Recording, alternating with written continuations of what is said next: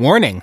Today's story is rated PG, but it does contain non-explicit sex and a somewhat natural look at relationships. Escape Pod 79 November 9th, 2006. Today's story, Mountain Man, by Heather Shaw.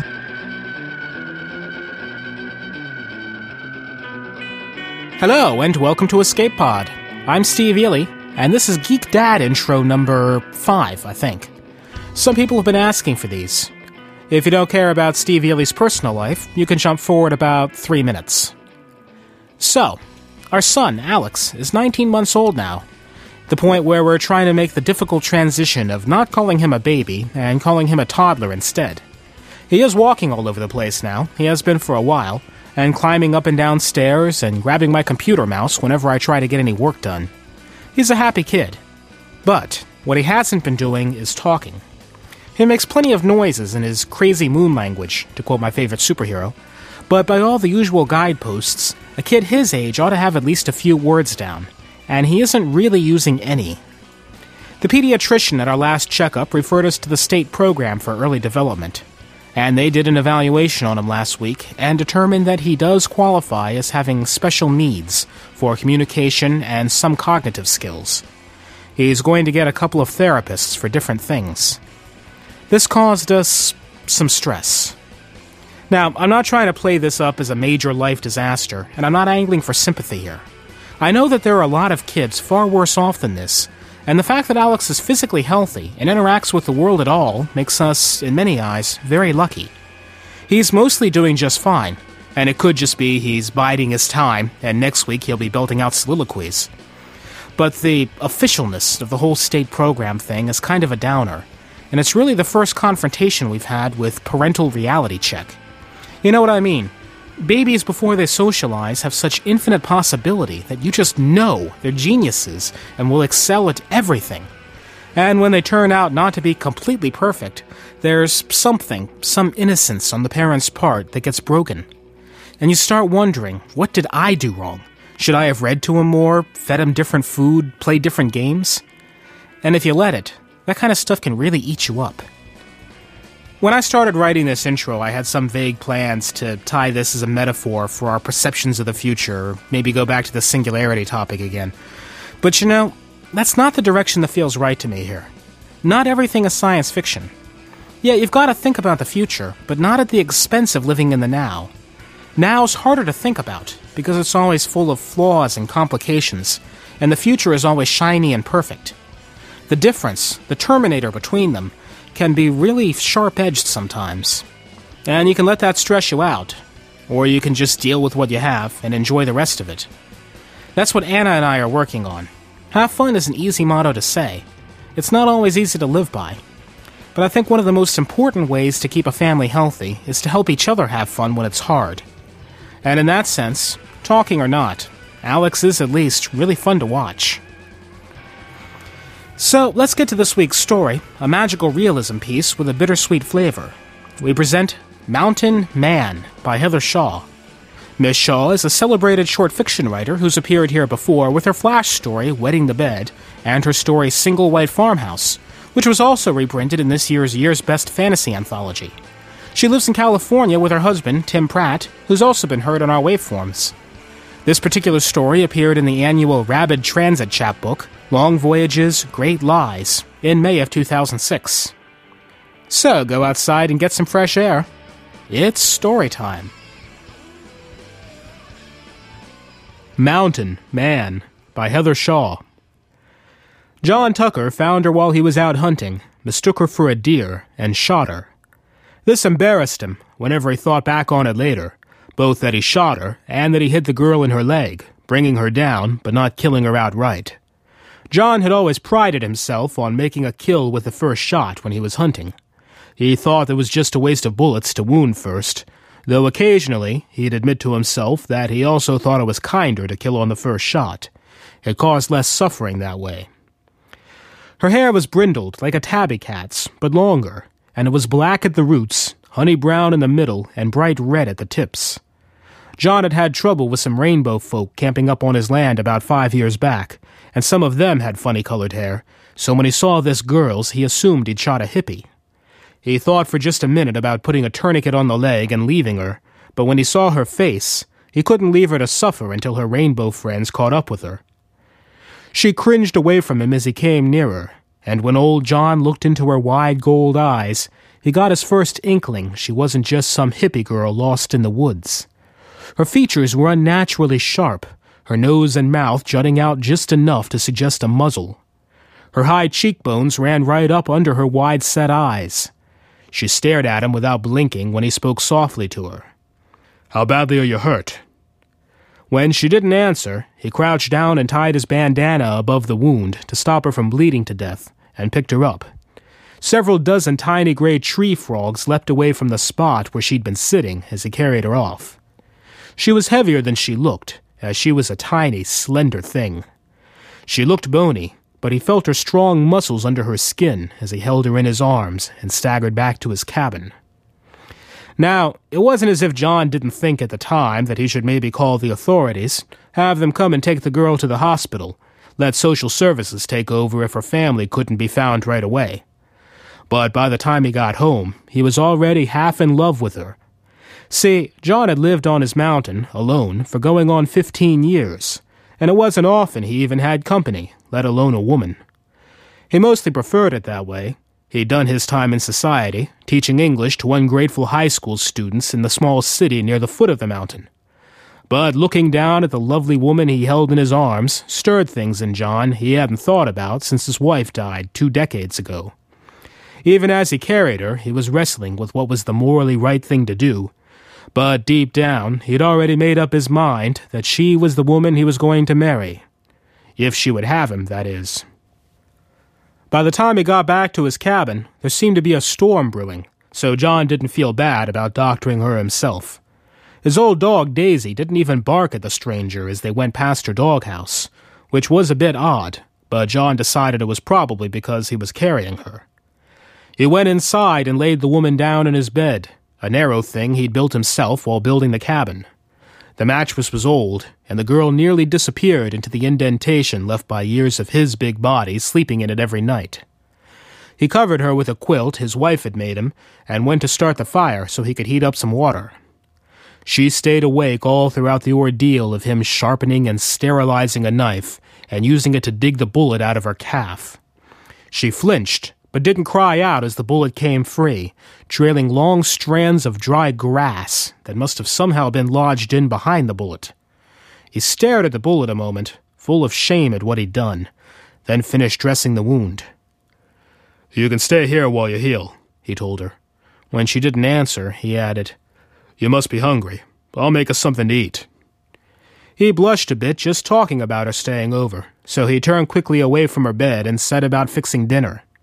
When the goulash was ready, he propped her up in the bed and spoon-fed it to her, a little at a time. He started to go about it serious-like, but the way the girl eyed the spoon, like a bird watching the ground after a rainstorm, soon made it into a game. Before he knew it, John was moving the spoon back and forth, grinning as the girl tracked it by tilting her head. Each time, she snapped the bit of food off the spoon well before he'd intended to feed it to her, making him laugh. She would watch him laugh, wide-eyed, while she licked her lips. Then she'd smile and turn her whole head pointedly towards the bowl, wanting more. John couldn't remember the last time he'd laughed so much in one evening. She still hadn't said a word when it was time to go to bed. The next morning, John discovered the fleas. He'd been sleeping on the rug in front of the fire, leaving the woman to the bed, and he woke up scratching. At first, he assumed he must have stumbled into a patch of poison ivy while he was distracted by the woman, but closer examination revealed tiny bite marks instead of a rash. It was already too late in the year for fleas, so until he saw one jump, he had no idea what was biting him. John sat up, jostling the young woman, who had curled up behind him during the night, her head resting on his side. She rolled onto her back and wiggled as she stretched, one leg bending at the knee, the other extended fully, her arms curled up around her face. She yawned, so long and wide that old John found himself yawning as he said, "What are you doing down here?" She rolled over on her hands and knees and nuzzled him like a puppy.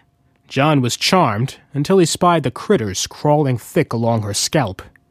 He yelped and pushed her away, startling her and making her scamper back to the bed, dragging her bandaged leg a bit, but not as much as John thought she should have been. The bullet had gone deep. She was whimpering as he approached her on the bed. "Hey now, sorry about that. It's just, you're infested." He coaxed her back out into the room, and she let him paw through her hair, his fingers shaking nervously as he parted the long, tangled strands. John was no stranger to bugs, especially not after all those years up on that mountain, but he was still surprised at the quantity and variety he found in her hair. Fleas, lice, and deer ticks. He wasn't sure how she could have had such a bad infestation, especially this late in the year. He searched his cabinets until he found his cooking oil. He'd stocked up for the winter already, but he should be able to hike back down to town and buy some more oil before the first big snow. The important thing was to rid her of her pests before they got into everything. He had her bend over the sink while he poured the oil over her head, his thick fingers clumsily working the smothering liquid down into the roots of her hair. He did the top of her head first, then worked his way back slowly to the thick, tangled mass at the back. It was hard going, and John finally gave up trying. "Look, miss, I'm going to have to cut your hair to do this. Is that all right?" She smiled at him from her upside-down, bent-over position, so he took that as a yes. He found an old pair of garden shears and took a hunk of her hair, gathered it into a rough ponytail, and hacked it off. A pair of mountain bluebirds flew out from where the nest of hair had been. John staggered back, dumbfounded by the birds flying around a small cabin. Already they were pulling out stuffing from his pillow and making a new nest in his rafters. Forgetting the girl for a moment, he grabbed his fishing net and collected the birds so he could set them free outside. When he was done, he returned to the girl, who was still bent patiently over the sink. He shook his head in disbelief, but didn't say anything as he went back to work on the mess of her hair. He uprooted what appeared to be the start of some strange bush, complete with berries, and he thought this might have been what attracted birds to nest in her hair. He recalled how, as a child, he would listen to his uncle's stories about how his aunt once had a nest of mice take up residence in her beehive hairdo because she'd had it for so long without washing. He had always assumed that he was just teasing, but now he wondered. He pulled apart another chunk of hair, loosened somewhat by the cutting, and nearly fell over when a small yellow-bellied marmot stuck her head out and trilled in his face. The small mammal extracted herself from the nest of hair and climbed up to a high rafter. John decided he'd done enough exploring for one day and worked the rest of the oil into the girl's hair without really looking. He thought he felt beetles, worms, leaves, and something wet and slimy and scaly. He was glad when the bottle was empty. "Well, miss," he said, "usually I'd say the oil would smother whatever you have, but you seem to be infested with all sorts of wildlife, so I don't know." The marmot whistled and climbed down from the rafters. John managed to shoo it out the front door with a broom. He closed the door, shook his head, and wrapped an old towel over the girl's head and helped her stand up straight. "Might have to buy another bottle, try again in a few days." The girl smiled at him and kissed his cheek. "Oh, you're welcome, miss," John said. The next morning, the girl woke up sick. She was moaning and clutching at her stomach, and her breathing sounded stuffed up. John offered her his handkerchief, but she only admired it and handed it back to him. He demonstrated its use for her and handed it back, gesturing that she should give it a try. She held the handkerchief up in front of her nose and blew delicately. Dozens of blue and yellow butterflies flew out from behind the handkerchief, fluttering around her in a small yellow whirlwind, giving her a moving gold and cobalt aura for a moment before they headed for a window above the sink and escaped. John was beginning to wonder if he'd been getting enough sleep at night. She handed back the handkerchief and kissed his cheek again. As he was stuffing it back into his pocket, John noticed a bright green caterpillar crawling along the edge. He flicked it out the window, trying to pass it off as something that had crawled into his cabin, despite the fact that it was late autumn and not the time for caterpillars. A storm had picked up outside, and dry leaves swirled about in the yard, making old Daisy bark and run to the door to be let in. It looked like it was going to be a doozy, so John let her in. It didn't seem fair to keep her outside, considering all the wildlife that had been through his home lately. Old Daisy didn't like strangers much, which made her an excellent watchdog even in her twilight years. As soon as she came through the door, Daisy spotted the girl and immediately began circling and sniffing her. The girl smiled delightedly and lay down so the dog could sniff her all over. Soon the two were playing, laughing and barking as they rolled about on the floor together. John, who took this as a good sign, smiled and shook his head, turning away to finish making breakfast. The girl was a charmer, that was for sure. The dog was too old even to go hunting with him, and she had her playing like a puppy. He looked out the window and could see that the storm was moving off down the mountain. It looked kind of like a funnel cloud, which you just didn't see up here, away from any sort of flat country. The door to his cabin flew open, and he looked over to see the last bit of his dog's tail heading out the door. The girl must have let the dog out and gone with her. He looked out the window to watch where they went, but all he could see was Daisy and another strange dog he'd never seen before.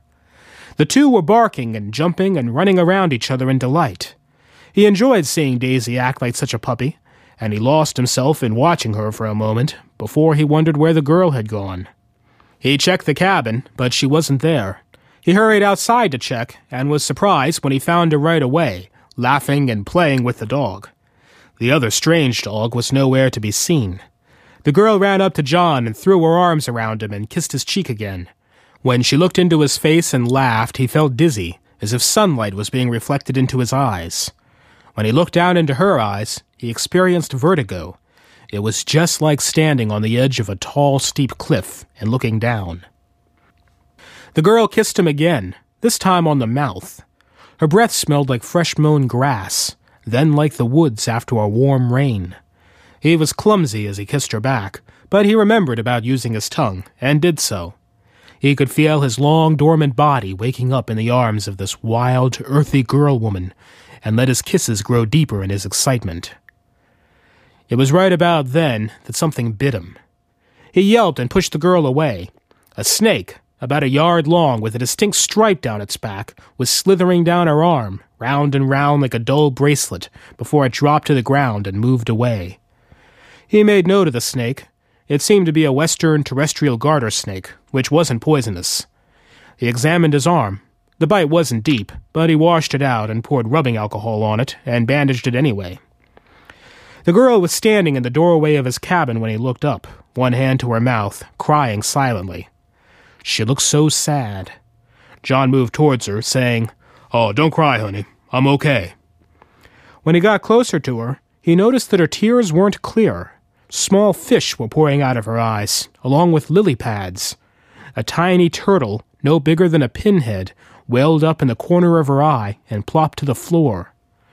John comforted her, trying to get her to stop crying before something bigger came out of her eyes. He wasn't sure what was going on here, but it was clear that this girl's infestations went beyond the usual pests.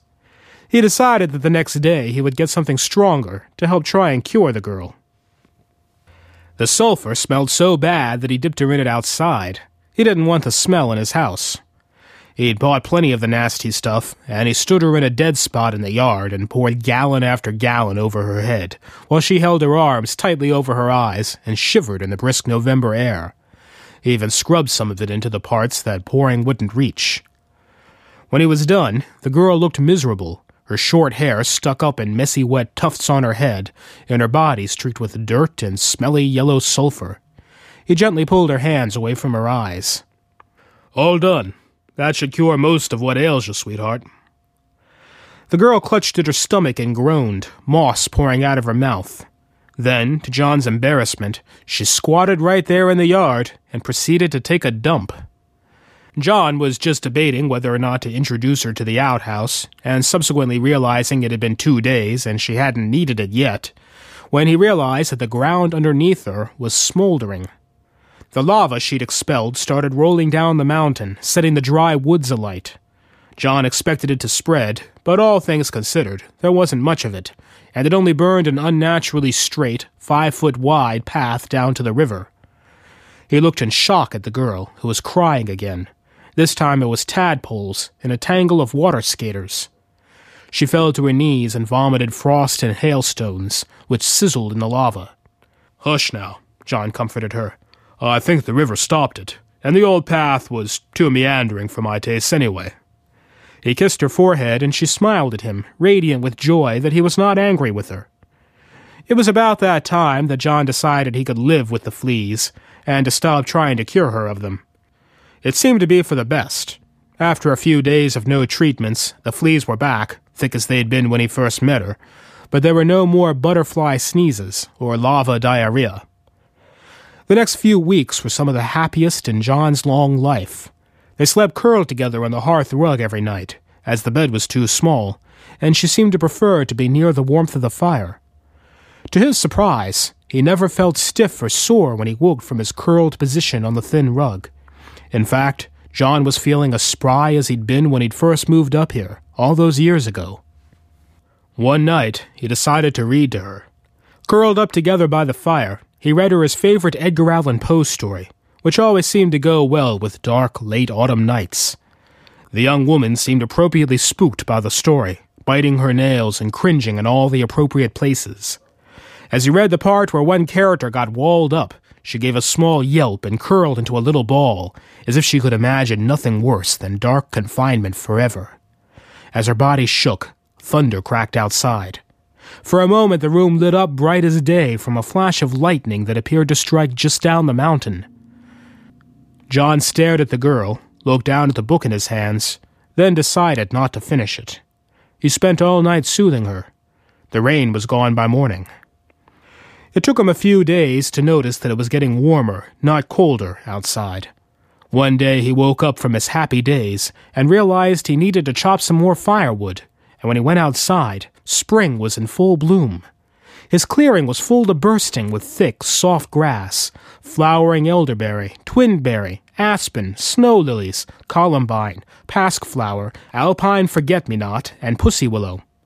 The heady scent of the flowers floated on the warm breeze. Pretty birds sang and hummingbirds flitted about his garden, and foxes, jackrabbits, and squirrels scurried past as he stood staring in disbelief. "It's like a goddamn Disney movie out there," John said to himself. The girl appeared behind him in the doorway, and she sighed like a summer breeze and skipped out into the lush yard, falling to the ground and rolling in the thick grass. She sat up and smiled at John with such love, he couldn't help but smile and come back to her. "Did you do this, missy?" He fell to his knees beside her, and his joints didn't even crackle or pop. He leaned down and kissed her full on the mouth. She smelled like gardenias. There, in a bed of white mountain candy tuft on the floor of their own little Eden, John made love to the girl as if he were a young man again. She was like a scarlet globe mallow or a Caribbean seashell, all deep coral, buttery warm and silky smooth at the same time. Afterwards, he felt a bit troubled. Looking down the mountain, he could see that paradise didn't reach all the way to the bottom. Just past the river, it appeared to be summer, but beyond that the earth became brown and dry-looking, until, at the limit of his vision, all he could see was a shimmering, dusty haze in the distance. He couldn't see the skyscrapers of his old city the way he used to be able to on clear days. John didn't do anything right away. He told himself that he'd left the world down there years ago anyway, and that it was no business of his what happened to the people there. He made love to his girl again, trying to lose himself in the happiness of their still new love. But he couldn't stop staring down the mountain. He saw ash in the air and more tornadoes moving up the steep bank of the next mountain across the valley. It was just wrong, unnatural. He felt cold when he looked out of his little Eden, despite the pleasant weather surrounding him. One morning, when he couldn't sleep, John decided to go for a long overdue walk to town. He took the path that swung by his neighbor's house, a good 20-minute walk away. The weather was warm, sunny and bright and glorious, until he took the footbridge over the river. There the weather grew warmer, almost muggy despite the altitude. By the time he got to his neighbor's property, the sun beat down on him so hard his skin burned. He sat down on a log to rest, shaded his eyes, and saw that where his neighbor's cabin had been, there was nothing but a black patch of charred ground. He remembered the spectacular lightning the night he had read the girl Poe, and how he hadn't even thought to check on his neighbor. He swallowed hard, uncomfortable in his skin for the first time in months. He stood up, his knees protesting with a sound like twigs snapping, and walked on. He kept walking until he got into town. Well, what was left of it. It hadn't been that big of a place to begin with, but now more than half of it was covered under a mudslide. The general store was still there, being the furthest distance from where the mud hit, and John went over to it. Cold relief washed over John when he saw his neighbor sitting on the porch. He scowled when he saw John approaching. "Where the hell have you been, man? We thought you'd died." "Oh, I've been up in my cabin." His neighbor narrowed his eyes. "The river didn't wash out? We tried to get a rescue team to your place, but every time we tried, the river flooded so high it wasn't safe to cross. Figured you for a goner. Funny. You seem all right." John felt sweat beat up on his forehead, and the sinking weight of guilt made him nauseated. Well, I couldn't get down here because of the river, Ben." "Yeah? How's the river today?" "I made it across." "'Cause I heard it's still raging up there. Certainly seems that way, looking at it down here at the foot. You telling me you crossed the river when it was overflowing its banks?" John shook his head, decided it was best to stop trying to explain that. "Good to see you alive and well, Ben." His neighbor chuckled. It was not a kindly sound. "Damn close thing, me being alive at all. Some scientists come to visit up at my place, but lightning hit, and it nearly burned to the ground with us in it. It caught so fast. Most folks are moving off, but me, I can't afford it. I built that place with my own hands. My kids were born in that house, and it's just gone. I'm too old to rebuild it myself, too damn poor to hire someone, not that there's many around willing to work on the mountain these days. Everyone around here has lost pretty much everything." Ben's eyes got that shiny look that made John look away. While Ben covered his embarrassment with a coughing fit, John slipped past him into the store to buy some supplies. Things were pretty picked over, though the owner said it was mostly because supply trucks weren't willing to make the drive anymore. As he left, his neighbor stopped him on the porch. His shotgun now lay across his lap.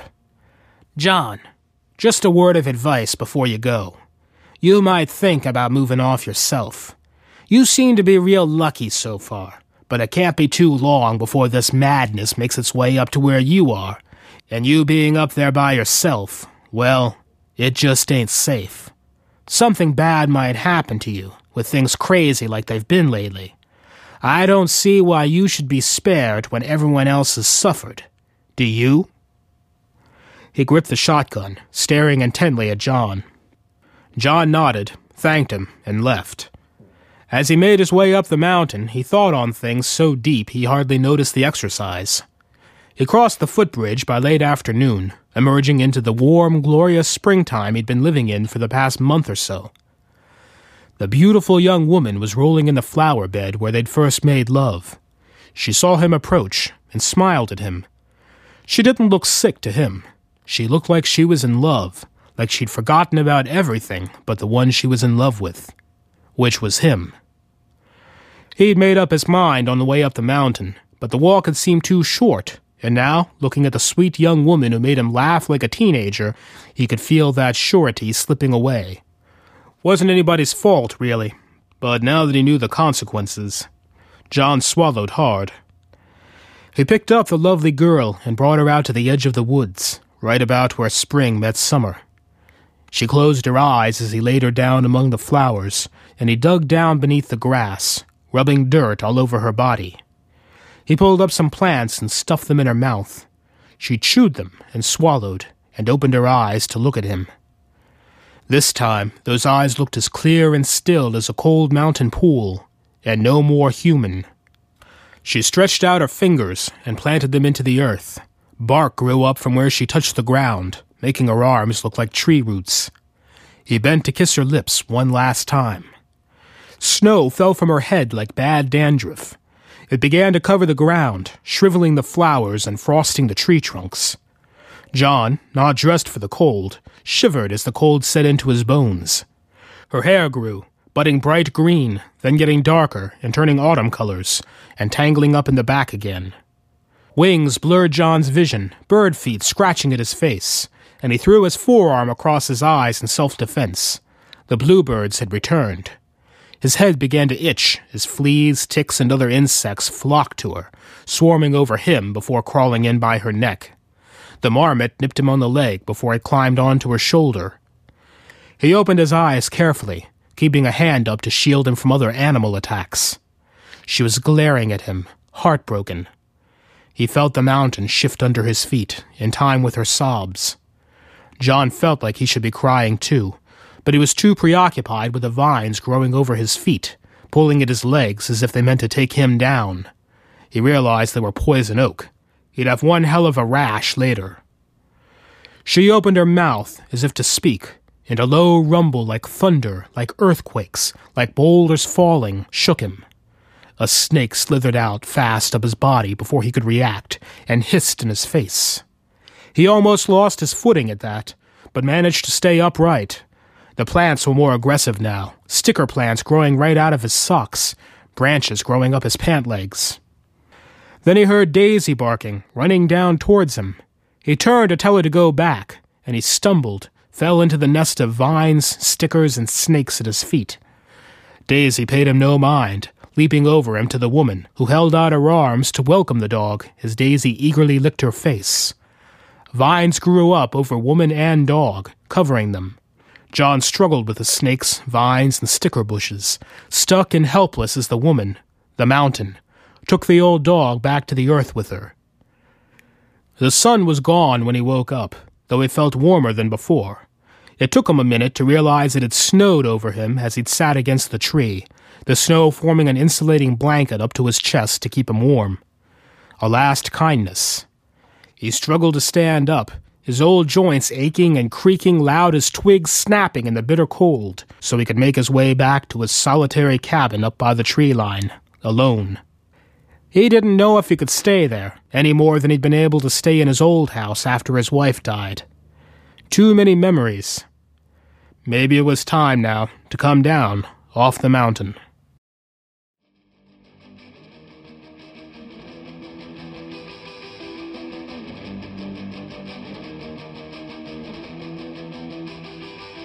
And that was our story. I guess it's an inverse to, if you love something, let it go. Sometimes, if you love something, you need to let it stay where it is.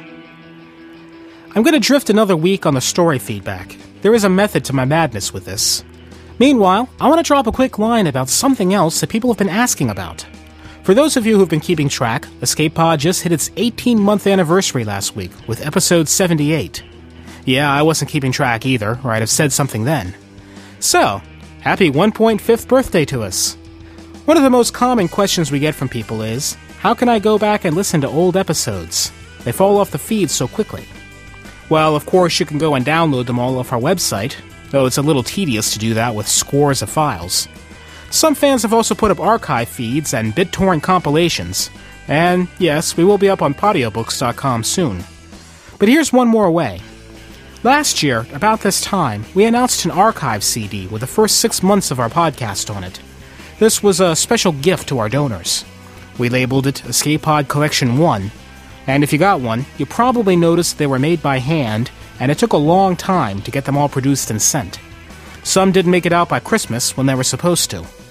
Good idea, flawed process. And a lot of people have been asking, where's Collection 2? And at least one astute person has said, hey, shouldn't Collection 3 be out now? Well, yes. And it's taken us a while to set this up, but we finally have a way to do it right this time. We'll be releasing all 3 CDs, each with 6 months of Escape Pod, with a better duplication process and full-color labels. And rather than going through a roundabout PayPal donation process, we're setting up a real shopping cart so you can just buy them. If any of you are thinking Christmas gifts, it's a great way to give someone a lot of hours of great fiction and support us at the same time. We've almost got the whole thing set up. I'm just finishing a couple of details so we can take credit cards. The site should be up next week. I'll do a text post on the escapepod.org site when it's available, and of course I'll mention it here. If you want to know more, email me. And if you just can't wait to give us money, here's one more tip. Everyone who donated $20 or more in the past year, or who donates through the rest of this year, is going to get a coupon code. And anyone who subscribes to us on the $5 a month plan will be eligible for all of our collection CDs, now and in the future, with no shipping costs. Our subscribers make a huge difference to us. We plan to introduce some more bonuses for you in the future. Free CDs just seem like a good place to start. So, stay tuned for that. Meanwhile, Escape Pod is a production of Escape Artists Incorporated and is distributed on a Creative Commons Attribution Non-Commercial No Derivatives license. Yes, that means that after I just told you about all our great CDs, you don't have to buy them. You can share us for free. You just can't change us and you can't sell us. We can sell us. I'd call that fair. Also check out Pseudopod at pseudopod.org for the best in audio horror. Our music is by permission of Daikaiju. Oh, by the way, we're also going to sell Daikaiju CDs. Specifically, the one that's out of print now that includes the tracks we play on this podcast. Escape Artists is bringing it back into print. Do we rock? Yes, we rock. That was our show for this week.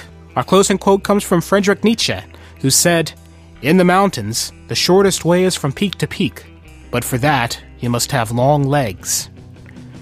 We'll see you next week. Meanwhile, I hope you all have fun.